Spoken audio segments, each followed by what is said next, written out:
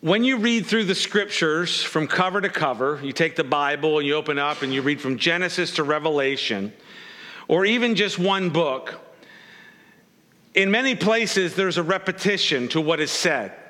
There's something that's said, a principle that is being taught, something from the Lord, from God's heart, that is being delivered to us, and then we'll see that same idea repeated, that same message repeated. It will happen throughout a book. It will happen across the Old Testament, across the New Testament, all the way to the very end. Sometimes things are said over and over again, even in a row. Sometimes things are repeated. And then the scripture as a whole repeats its core teachings and admonitions repeatedly.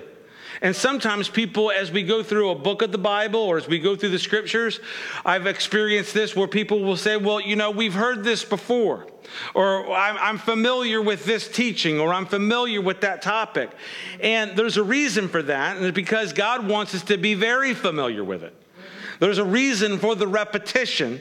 And one of the reasons is that it goes to it's a characteristic of the architecture of Scripture.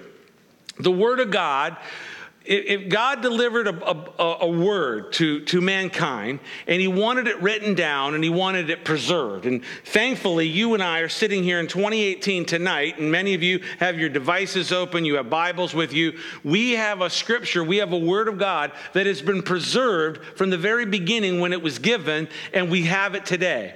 And one of the characteristics of the architecture of Scripture is that the Word of God was constructed in such a way that it was protected against the destruction and interference from the enemy. This is a hallmark. If you study communication, this is a hallmark of communication that is designed to withstand enemy attacks against the communication itself.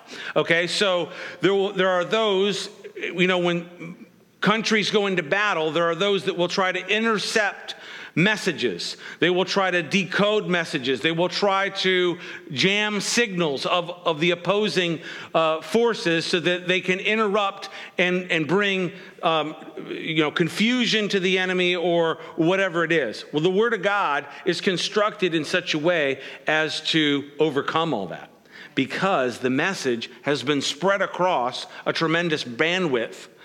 66 books written over 1,500 years in the time span, in 3 languages by over 40 people on 3 continents. And so the message is there, and it is protected against hostile jamming. The message is, again, it's spread over a large bandwidth. Now, the Word of God is designed exactly this way, and the teachings of the Bible are spread across the bandwidth of the Word itself. And so that's why you can't turn to the one chapter on salvation. Turn in your Bibles to the one singular chapter on salvation. No, it's all the way through, from cover to cover. Turn to the one chapter that deals with baptism. What if there was that, and that one chapter was lost, or that one chapter was taken out? You'd still have it. It may not be as crisp, but you'd still have the message all the way across because of the way that the word was given. So, you have a message that is repeated. And tonight we have kind of a message that is repeated again. Last week we talked about envy, and we talked about covetousness, and it was a very interesting study because covetousness is that last commandment of the 10, thou shalt not covet. And it's the one that is the one that, like, even if you felt like you could come through all 9 of the commandments and you felt like pretty good about yourself, when you get to 10, we're all dead in the water, because we all have that internal sin of covetousness. It was even the sin of covetousness that Paul uses as an example of the law bringing death to him and bringing that awareness of his need of Jesus and need of a Savior. So we had a message on envy last week, and we've got another one tonight. And so I'm saying all that to say that sometimes there's there's that repetition in Scripture, and it's because God wants to get his message across to us, and he wants to get it into our hearts. So we've got 2 warnings concerning envy. Last week in chapter 30, and then tonight in chapter 31. In our chapter tonight, we're going to see the envy of Laban's sons, and even Laban himself. One of the problems with envy, the problem with envy is the focus on the material world, on material wealth. When you think about envy, when you think about covetous, if you look at the commandment, it's like, don't covet your neighbor's house or his donkey or camel. Of course, that's how it reads in the commandment. Today, it would be like, don't covet your neighbor's like car or motorcycle or whatever it is. And that stuff, it deals with kind of material things, material possessions, and that's where the rubber meets the road when it comes to covetousness and envy. It deals kind of in the material world. One commentator put it this way, and I think it's profound. I'll have it up on the screen, actually. It says this: man's overvaluing of worldly wealth is the fundamental error which is the root of covetousness and envy and evil. It's because of the overvaluing of worldly wealth that we look to that and we say, oh, that would be great. I want that. I want my neighbor's stuff. So tonight we're going to take a look at and see the results of envy and what it can do. And we're going to really take a look at the results of also being envied. We're going to look at it from both sides of the coin tonight. And we're really going to look at this chapter from the chapter of Jacob. And Jacob is the one tonight that we're going to look at who's being envied. And so you will find yourself in this lifetime on both sides of this equation. You will find yourselves in the seat of being the envious one, and you will find yourself on the other side of the coin of the one being envied. And so tonight we're going to look at it from both of those sides. And so if you're taking notes tonight, how do you handle it when you are on the receiving end of envy? How do you handle it? Well, I got 2 points for you. And the first one is this: be under God's guidance. Be under God's guidance. Let's take a look at it. Chapter 31 of Genesis. Let's pick it up in verse 1. It says this: Now Jacob heard the words of Laban's sons, saying, Jacob has taken away all that was our father's, and from what was our father's he has acquired all this wealth. And Jacob saw the countenance of Laban, and indeed it was not favorable towards him as before. Then the Lord said to Jacob, return to the land of your fathers and to your family, and I will be with you. So Jacob sent and called Rachel and Leah to the field to his flock, and said to them, I see your father's countenance, that it is not favorable towards me as before. But the Lord God of my father has been with me, and you know that with all my might I have served your father. Yet your father has deceived me and changed my wages 10 times. But God did not allow him to hurt me. If he said thus, the speckled shall be your wages, then all the flocks bore speckled. And if he said thus, the streaked shall be your wages, then all the flocks bore streaked. And so God has taken away the livestock of your father and given them to me. And it happened at the time when the flocks conceived that I lifted my eyes and saw in a dream. And behold, the rams which leaped upon the flocks were streaked, speckled, and gray spotted. Then the angel of God spoke to me in a dream, saying, Jacob. And I said, here I am. And he said, lift up your eyes now and see, all the rams which leap on the flocks are streaked, speckled, and gray spotted. For I have seen all that Laban is doing to you, and I am the God of Bethel, where you anointed the pillar and where you made a vow to me. Now arise and get out of this land and return to the land of your family. Then Rachel and Leah answered and said to him, is there still any portion of our inheritance for us in our father's house? Are we not considered strangers by him? For he has sold us and also completely consumed our money. For all these riches which God has taken from our father are really ours and our children's. Now then, whatever God has said to you, do it. Then Jacob rose and set his sons and his wives on camels, and he carried away all his livestock and all of his possessions which he had gained, and his acquired livestock which he had gained in Padam Aram, to go to his father Isaac in the land of Canaan. Now Laban had gone to shear his sheep, and Rachel had stolen the household idols that were her father's. And Jacob stole away, unknown to Laban the Syrian, in that he did not tell him that he intended to flee. So he fled with all that he had. He arose and crossed the river and headed toward the mountains of Gilead. We need to be under God's guidance. God needs to be our guide. He needs to be the one that is leading us and guiding us in this life. We need to be submitted to his leadership. Amen?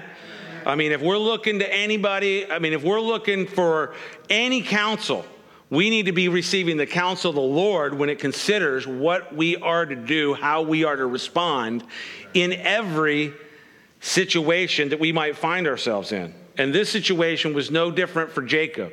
The last chapter, chapter 30, began with Rachel being envious of her sister Leah. This chapter, chapter 31, begins with Laban's sons being envious of Jacob. Laban's sons said this: Jacob has taken away all that was our father's, and from what was our father's, he has acquired all his wealth. Well, remember, they had made a deal. Jacob and Laban had made a deal about what his wages were. In fact, Jacob had gone to Laban and said, look, I need to leave. I've got a big family now. I need to go I need to take care of my own family. And he said, look, don't go. Name your wages and I'll pay you. I'll pay you whatever. He gave him a blank check. And so basically, Jacob said, no, I don't want your blank check, but here, we're going to make this deal. I'm going to keep your flocks. I'm going to stay on.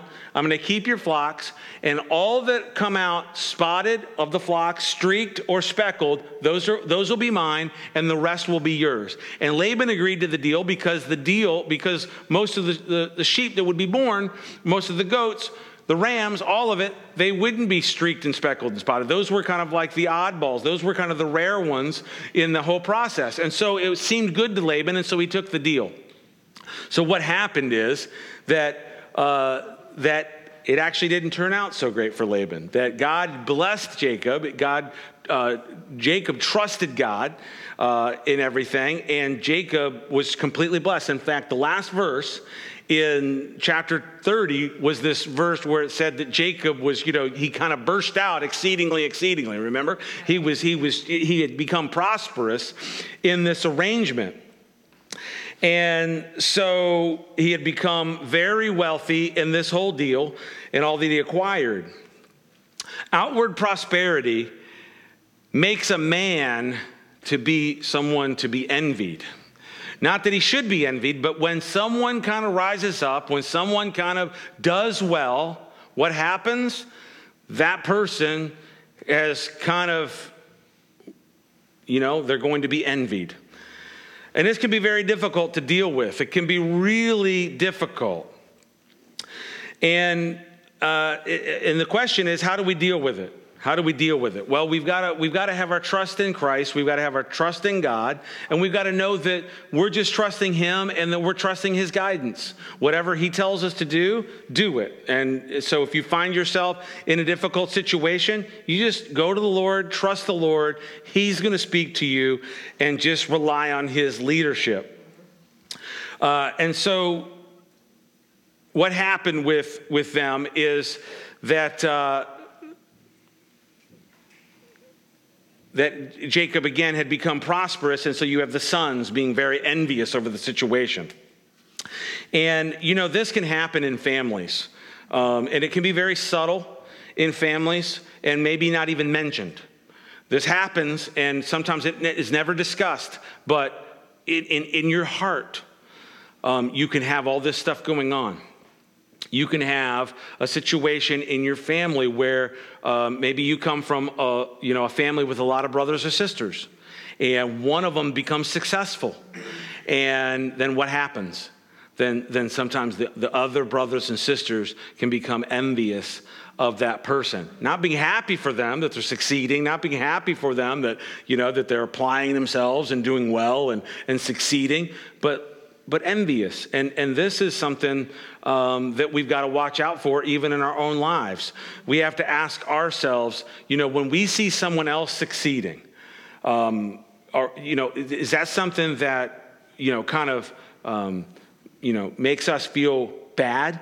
Is there something in our hearts that's just kind of like, not pleased with that? And we're like, oh, well, it shouldn't be them. And they did this. And mom and dad did this for them when we were growing up. And see, I knew it would turn out this way. Trust me, these are thoughts that go through the hearts and minds of people. And we've got to watch that. We've got to watch that. We've got to just let people, if someone's blessed, let them be blessed. If someone's blessed more than you, let them be blessed. What's it to you? What's it to you? You just trust the Lord in your own life and see what God's going to do. You just listen to him and be under his guidance and leadership and see what God does with you. But we've got to get out from underneath this covetousness, this envious situation. It can be hurtful in families. Things are done, things are said, and maybe things are not said. It's sometimes it's worse with the things that are not said. It's a look. In fact, this is what Jacob noticed. Look back at verse 3 of our text. Verse 2. And Jacob saw that the countenance of Laban, and indeed it was not favorable toward him as before. So it is literally something that you can pick up on just literally in the countenance of another person. The way they look, the way they're looking at you, you can tell that they're not looking favorable, that there's something going on there. And Jacob saw that the countenance of Laban, he saw what the countenance of Laban was, and he knew what was up. He knew what was up. How did he know what was up? Just by looking at Laban's countenance. This is called nonverbal communication, okay? For all you educators out there, you know all about this. Nonverbal communication. In fact, most communication is nonverbal. We like to think we're out here talking and talking and talking, and you think that you're just only listening to what's coming out of my mouth. But you are picking up all kinds of stuff in the way that I'm saying it. The tonality of my voice, the gestures, the hopefully the passion which I'm talking to you right now. There's so much going on that's communicating to you right now, and that's called nonverbal communication. And one of the greatest lessons that you can learn in life is that you are always communicating, and most of that communication is nonverbal. Let me say that again. You are always communicating, and most of that communication is nonverbal. And so here's the question for us. What is our nonverbal communication saying to those around us? What are we saying when we're not moving our lips, or when we're moving our lips and there's another thing being said by the nonverbal cues that are going forth? If you can learn to control negative and harmful nonverbal communication while simultaneously displaying and using positive and encouraging nonverbal communication, you can and will greatly improve your life and your communication to those around you. You can literally become someone who actually people want to be around instead of someone that no one wants to be around. Sometimes people, they don't know why no one wants to be around them. And it's like, you know what? Guess what? Ding, ding, ding, ding, McFly. It's the nonverbal communication that you're laying down, okay? We're not digging it. Go get it figured out. Go get an attitude adjustment. Go get in the Holy Spirit. Go get in the Word and learn how to kind of bring that under control so that you can be a blessing with your nonverbal communication. And sometimes, honestly, it can be as simple as just a smile. A smile. Pastor Chuck was great at this because when he came to the passages where he had to teach on hell and everything, and he would just do it with a smile on his face. And it was just an incredible way that he had about him. And so what's the lesson here? Watch your countenance. Watch your countenance, folks. It is important. So Jacob saw that the countenance of Laban was not good towards him, and then the Lord spoke to him. And this is where we need to be under the guidance of God. God spoke to him, and he said what? Return to the land of your fathers and to your family, and I will be with you. So the Lord guided Jacob, and Jacob proves to be under the guidance of God. And he proves to be under the guidance of God in at least two ways in this passage that we've already read. First, God guided him to leave the country and return to the land of his father, the land of Canaan. Verse 3, then the Lord said to Jacob, return to the land of your fathers and to your family, and I will be with you. So wow, that is an awesome guidance there, and it's got like it's an extra little bit of security there. Did you catch that? It wasn't just go in that direction. It was go, and I'm going with you.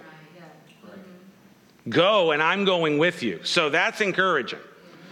And that's the first way that God guided him and that Jacob proved to be under God's guidance. Christian, it's your part in this thing. You want to wonder, well, what's my role? What's my part in this whole thing? It's your part to be under the guidance and leadership of Christ. This is where you need to be. This is where you need to live. Where do you need to live? You need to live under the guidance of God.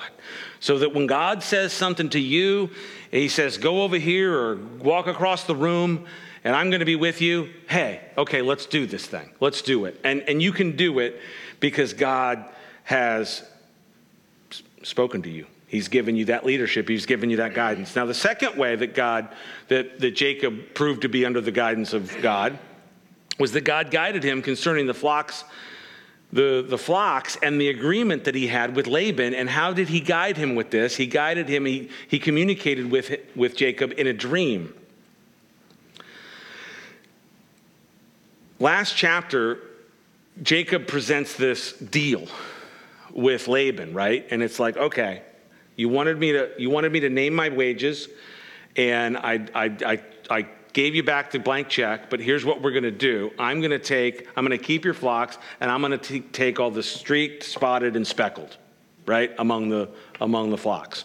Okay, let's go with that. And then by the end of the chapter, Jacob is just overflowing with prosperity. His flocks are just, they're all coming out streaked and spotted and speckled and all this, and it's just this just amazing thing. And it's like, well, wait a second, how did this happen? How did this happen? And there was this idea there where he had taken these branches of poplar branches that he had stripped them and he had put them in the ground by the watering troughs when the flocks came to mate. Okay, and so there's a lot of question that goes around with this particular passage. Like, how did this happen? Was there some type of God got involved? Was this some type of a miracle that God kind of brought this abundance of streaked and spotted and speckled and so on? And so this is the question. How was it that the flocks produced huge numbers of streaked, spotted, and brown sheep among the lambs? Well, let's read that passage there in the last chapter that we read last week, chapter 30, pick it up, verse 37. I believe I'll have it on the screen for you. But anyways, before we get there, so this is what you don't know. If you read this chronologically, 30 and then get to 31, you don't know this. But in our passage tonight, we just read that God spoke to him by a dream, right? So going back to chapter 30, it says this. Go back to 37 there. Chapter 30, verse 37. Now Jacob took for himself rods of green poplar and of the almond and chestnut trees, and peeled white strips in them, and he exposed the white which was in the rods, and the rods which he had peeled, and he set before the flocks in the gutters, in the watering troughs where the flocks came to drink, so that they should conceive when they came to drink. Keep that in your mind right there. So that they should conceive when they came to drink. So the flocks conceived before the rods, and the flocks brought forth streaked, speckled, and spotted. Okay. So what was this? Is there some type of thing where God said, look, I want you to get these branches and strip them down and put them in the ground, and I'm just going to kind of do like a God thing. And, when the flocks come to mate, then it's just going to be like this miraculous thing, and you're going to have a bunch of streaked, spotted, and speckled offspring. Hey, can God do that? Absolutely. God spoke the worlds into existence. He said in the beginning, he said, let there be light, and there was light. So God could do anything. But I think that looking at this and what I'm going to read to you is going to really kind of make a lot of sense to you and what happened. And I'm going to read this from one of the commentators. He said this: previous commentators have implied that placing of the branches in front of the animals arose from the belief that vivid sights during pregnancy would leave a mark on the offspring. However, the fact that Laban removed all the colored animals from the flock he entrusted to Jacob shows that the herdsman knew that the color of the offspring was influenced in some way by the color of the parents.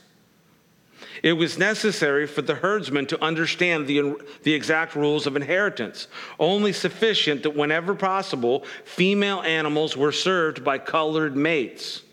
It is proposed that the use of the branches referred to in the story was not an attempt to generate visual impressions influencing females during pregnancy or conception, but instead the branches were used to build a fence to ensure that only colored male animals could service the females.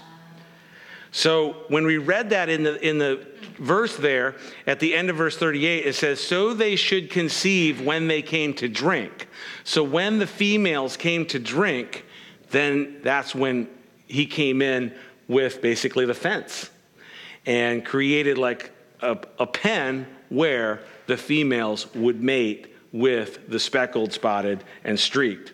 So Jacob, because God had spoke to him in this dream, and he listened to God, and he trusted God, and he was under God's guidance, became very, very successful. Another thing that we see here in this passage is that when God came to Jacob and he called his name, he said, here I am. He said, here I am. And we've got to be listening for God too. God will speak. You say to me tonight, right now, you look at me. Will God speak to me? Will God speak to me? And sometimes, I'll be honest with you, I ride around sometimes and I say, God, I just need you to speak to me. I need to hear from you. And God has spoken. And God does spoke. And then within just a short period of time, God speaks to me in that way that he speaks to me. And I go, oh, how could I have doubted that you still speak? How could I have doubted that you speak to me, God? And we've got to be like Jacob. The Lord spoke to Jacob and he said, here I am. And he did what the Lord had put upon his heart. So he became very, very successful. So Jacob relays all this to Rachel and Leah, and they're all in agreement to get out of there, to leave that area. And then we get this little piece of information too, that Rachel steals her father Laban's gods. Laban practiced the occult divination.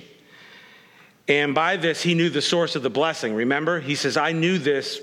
Remember, I brought that out to you last week. I knew this by divination, that you were blessed, that you were blessed. I mean, he could have opened up his physical eyes and said, yeah, I guess you're blessed. But he knew it by divination. It's actually there in the Hebrew, in the language. So what does Rachel do? Here they are. They're all in agreement. The countenance of Laban is not good towards us. The sons of Laban are envious about what's happened, what's transpired in this transfer of wealth or whatever. And so let's get out of here. So Rachel takes it upon herself to steal the gods of her father Laban. She takes all of his gods, his little idols that he's practicing divination, the occult, and they get out of town. And they get a 3-day head start. The reason why they get a 3-day head start is because Laban had gone out with his flocks to shear the sheep, and they had gone out into the pastures to do that. And so they were about a 3 days journey in another direction. And so Jacob and his family get a 3-day head start heading the other way. And we'll see. The question is, why did Rachel steal her father's idols, the gods, so to speak? We'll see that later. Secondly, tonight, if you're taking notes, the first point was this: be under God's guidance. The second point is that we need to be under God's protection. under God's protection. Let's pick it up, verse 22 in our text. And it says this, and Laban was told on the third day that Jacob had fled. And then he took his brothers with him and pursued him for 7 days' journey, and he overtook him in the mountains of Gilead.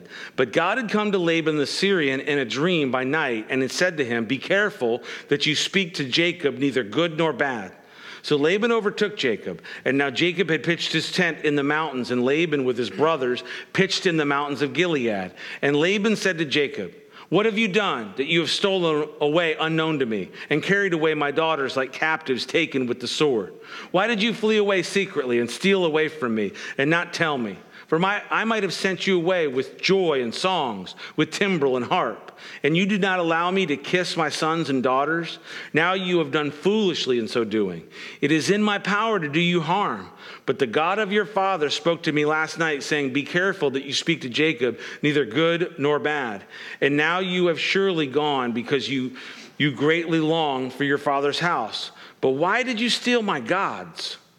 Then Jacob answered and said to Laban, because I was afraid, for I said, perhaps you would take your daughters from me by force.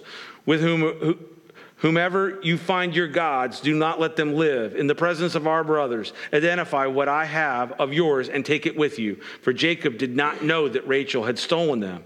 And Laban went into Jacob's tent, and into Leah's tent, and into the two maids' tents, but he did not find them. And then he went out of Leah's tent and entered Rachel's tent. Now Leah had taken the household idols and put them in the camel's saddle and sat on them, and Laban searched all about them in the tent but did not find them. And she said to her father, let it not displease my lord that I cannot rise before you, for the manner of woman is with me. And he searched but did not find the household idols. Then Jacob was angry and rebuked Laban. And Jacob answered and said to Laban, what is my trespass? What is my sin that you have so hotly pursued me? Although you have searched all my things, what part of your household things have you found? Set it here before my brothers and your brothers, that they may judge between us both. These 20 years I have been with you. Your ewes and your female goats have not miscarried their young, and I have not eaten the rams of your flock. That which was torn by beast I did not bring to you. I bore the loss of it, and you required it from my hand, whether stolen by day or stolen by night. There I was. In the day, drought consumed me, and frost by night, and my sleep departed from my eyes. Thus I have been in your house 20 years, and I served you 14 years for your 2 daughters, and 6 years for your flock, and you have changed my wages 10 times. Unless the God of my father, the God of Abraham, and the fear of Isaac had been with me, surely now you would have sent me away empty-handed. And God has seen my affliction and the labor of my hands, and he rebuked you last night. Wow, so we need to be under God's direction, leadership, and we need to be under God's protection. And when we are the children of God, we are under the protection of God, and we need to realize that, and we need to walk in the protection of God. Amen? As Christians, we need to realize it. Christian, you need to realize that tonight, that God is protecting you. And if you feel like you need to pray for extra protection, go for it. And God, I believe, will answer those prayers. Jacob will see that he's under the protection of God as he flees Laban. God had told Jacob to go and that he would get there safely. Remember that? He said, go to the land, go back to your father, go back to your land, and I will go with you. And I just want to stop there for a second. I already mentioned this, but I want to just reiterate that again. When God calls us to do something, when he says, I want you to go in a direction, I want you to do this, I want you to commit your life with me, I want you to walk with me in this way, or maybe it's something specific that God has told you in your life, that he's going to go with you. You can just rest assured in that. Christian, it's an important thing to remember, but we do seem to forget things like that. And the disciples did. I'm reminded of a passage in Luke chapter 8. It was a time when Jesus had told the disciples, in fact, I'll have the verse up on the screen. It's in Luke chapter 8, verse 22. And he said to them, let us cross over to the other side of the lake. And they launched out. You say, what? What? Well, right after this, a storm comes up on the lake. When they get into the middle of the Sea of Galilee there, which is about 7 miles across, so they were about 3.5 miles out in the middle of the Sea of Galilee, a storm sweeps down in the valley in between those mountains there in Galilee, and those storms could come up suddenly, and sometimes they were rough and violent, and it was so rough and violent that they were just petrified. They thought they were going to die. And they needed only to remember what Jesus had told them before when they were getting into the boat. Look at it again. And he said to them, "Let us cross over to the other side of the lake."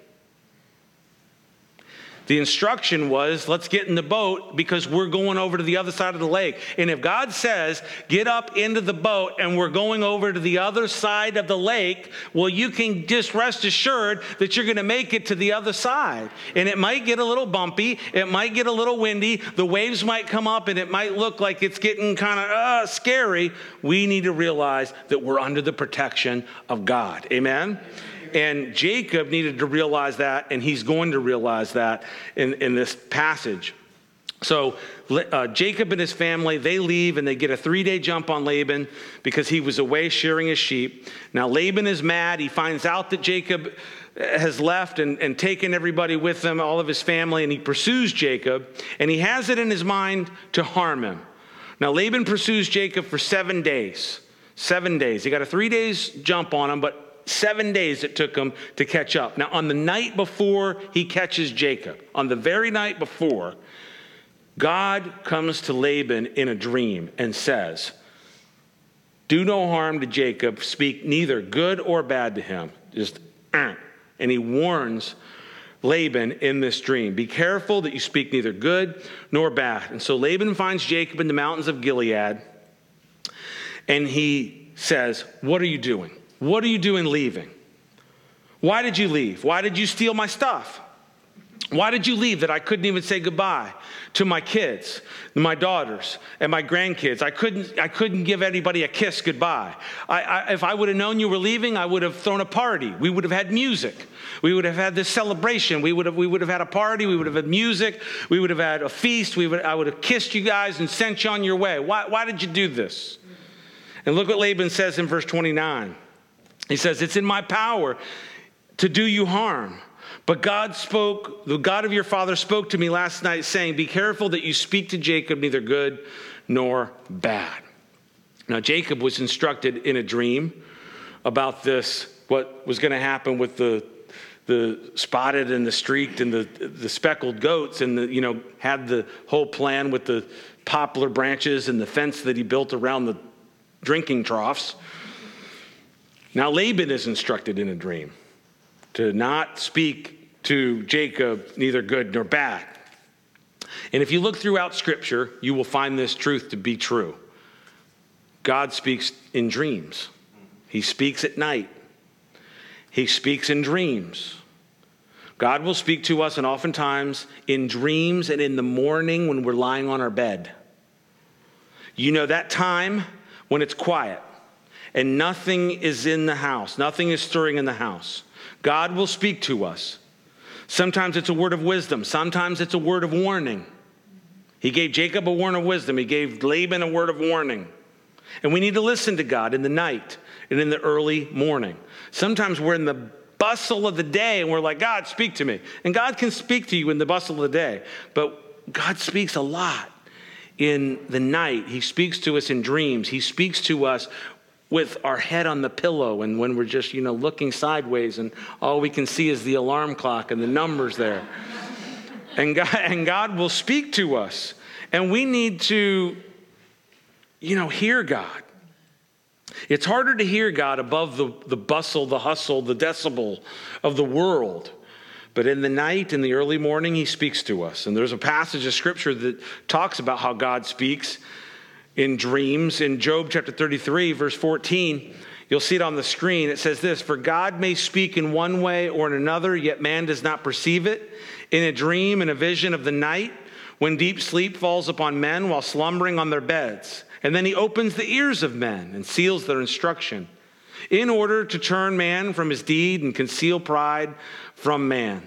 And so God will speak to us in a dream. He will speak when we're under threat of harm?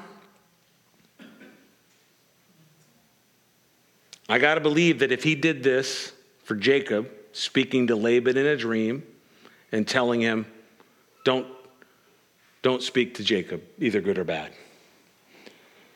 that God can speak to your enemies, those that might do you harm, those that might do evil to you, that he can speak to your enemies and warn them in a dream.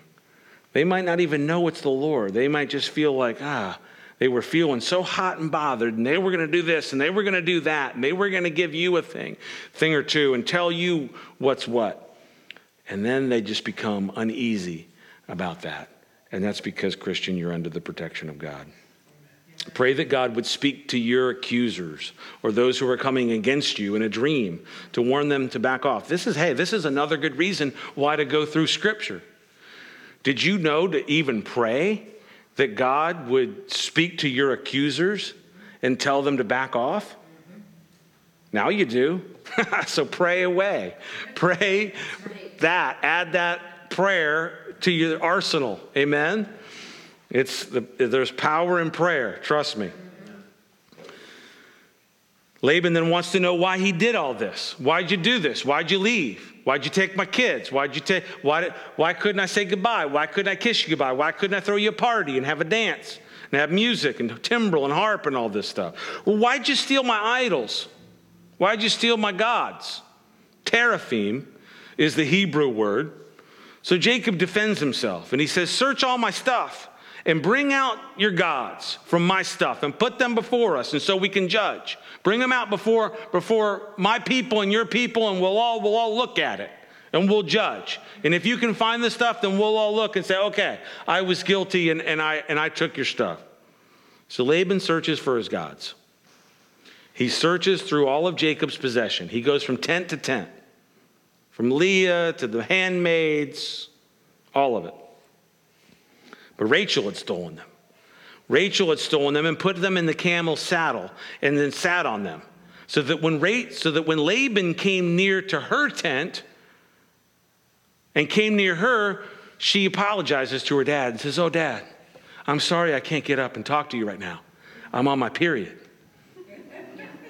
I just translated that for you, okay? That's what she said to him. Carl?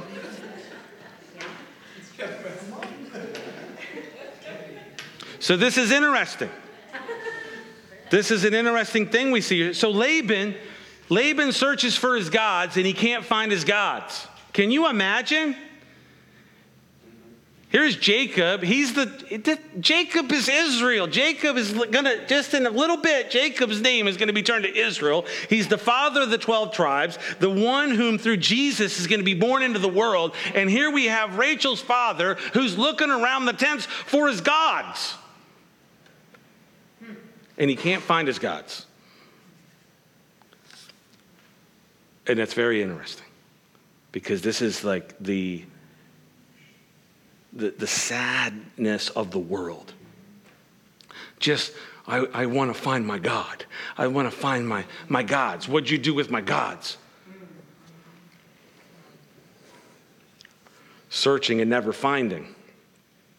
It's the way of the world. But our God, Yahweh God, tells us something different in the scriptures. He says, search for me and you'll find me. In Jeremiah 29:13, you'll see it on the screen in the NIV. He says this, you will seek me and find me when you seek for me with your whole heart, with all your heart. So seek for the Lord and you will find him. Amen. Laban didn't find his gods. So here's the question we asked before. Why did Rachel steal the gods to begin with? These idols that were the gods, but they were representative of these other gods, right? Remember that we learned in chapter 30 that Laban was learning things by divination, by like occultic practices. And there's speculation in the commentaries as to exactly why Rachel stole the gods. But here I am. I'm going to bring up the book of Jasher again. And remember, the book of Jasher is a book of it's not a book of the Bible, but it's a book that's mentioned in the Bible. Okay, and the historicity, the authority of the history of Jasher is appealed to in Joshua chapter 10, and that's the chapter when Joshua prays that the sun would stand still when they were fighting in the valley there, and they needed some more daylight, and he said, God, let the sun stand still, and God, I don't know, somehow the sun stands still, and they were able to finish the battle. And Joshua, in writing that, he says, yeah, this is what happened, and it's written this way in the book of Jasher. So if you go to the book of Jasher, this is what it says. It says, and Rachel stole these images, which were her father's, in order that Laban might not know through them where Jacob had gone. So because he had practiced divination and this occultic practice and doing this, she stole them. Now, this was not trusting the protection of God. Okay, Jacob is relying on being under the protection of God, and here Rachel is over here doing something that is completely not trusting in the protection of God, because she stole her father's gods, thinking that I got to steal these things so that he will not be able to figure out which way we went. And evidently that didn't work, because he still found them. But God protected them. And Rachel, even though Rachel, and not Rachel stealing the gods, that didn't protect them. So sometimes we think we're going to do something, we're going to do some crazy thing that's going to help us, that's going to protect us, when what we really need to do is just trust and be under the protection of God. Amen? So, I'd rather trust in God's protection than some faulty plan of my own. And this doesn't mean that you don't do what you're supposed to do or should do. This was different. This was taking matters into your own hands. And we need to trust in and walk in the protection of God. So Jacob and Laban have an agreement. So the point there in that whole passage is that, basically Jacob defends himself, and he can't find his gods. And so anyways, the passage ends. Let's read this last portion of it, and we're going to finish this up. And Laban answered and said to Jacob, verse 43, these daughters are my daughters, and these children are my children. This flock is my flock. All that you see is mine. But what can I do this day to these my daughters, or to their children whom they have borne? Now therefore come, let us make a covenant, you and I, and let it be a witness between you and me. So Jacob took a stone and set it as a pillar. Then Jacob said to his brothers, gather stones, and they took stones and made a heap, and they ate there on the heap. And Laban called it Jagor Sudutha, but Jacob called it Gilead. And Laban said, this heap is a witness between you and me this day. Therefore, its name was called Gilead, also Mizpah, because he said, may the Lord watch between you and me when we are absent from one another. If you afflict my daughters, or if you take other wives besides my daughters, although no man is with us, see, God is witness between you and me. Then Laban said to Jacob, here's the heap and here's the pillar, which I have placed between you and me. This heap is a witness, and this pillar is a witness, that I will not pass beyond this heap to you, and you will not pass beyond this heap and this pillar to me for harm. The God of Abraham, the God of Nahor, the God of their father, judged between us. And Jacob swore by the fear of his father Isaac. And then Jacob offered a sacrifice on the mountain and called his brothers to eat bread. And they ate bread and stayed all night on the mountain. And early in the morning, Laban arose and kissed his sons and daughters and blessed them. And then Laban departed and returned to his place. So Jacob and Laban agree to a covenant. They gathered stones. Whenever there was a covenant, there was, a lot of times there was the cutting of the covenant, and there was also the reminder of the covenant where they would gather stones and pillars and make these pillars. And these stones and these pillars were to be, it was almost kind of like there was like this geographic barrier.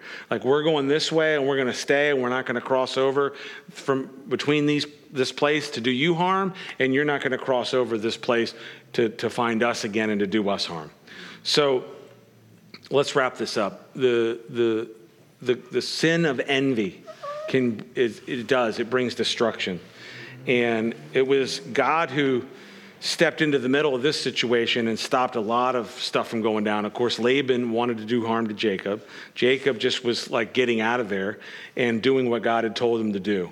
So, we've learned a lot from this tonight. Like what to do. We're not to have that spirit of envy. We're not to have that envy in our hearts, in our minds. It's a killer. It will kill and it brings destruction. And it will kill the man. It will will destroy the family.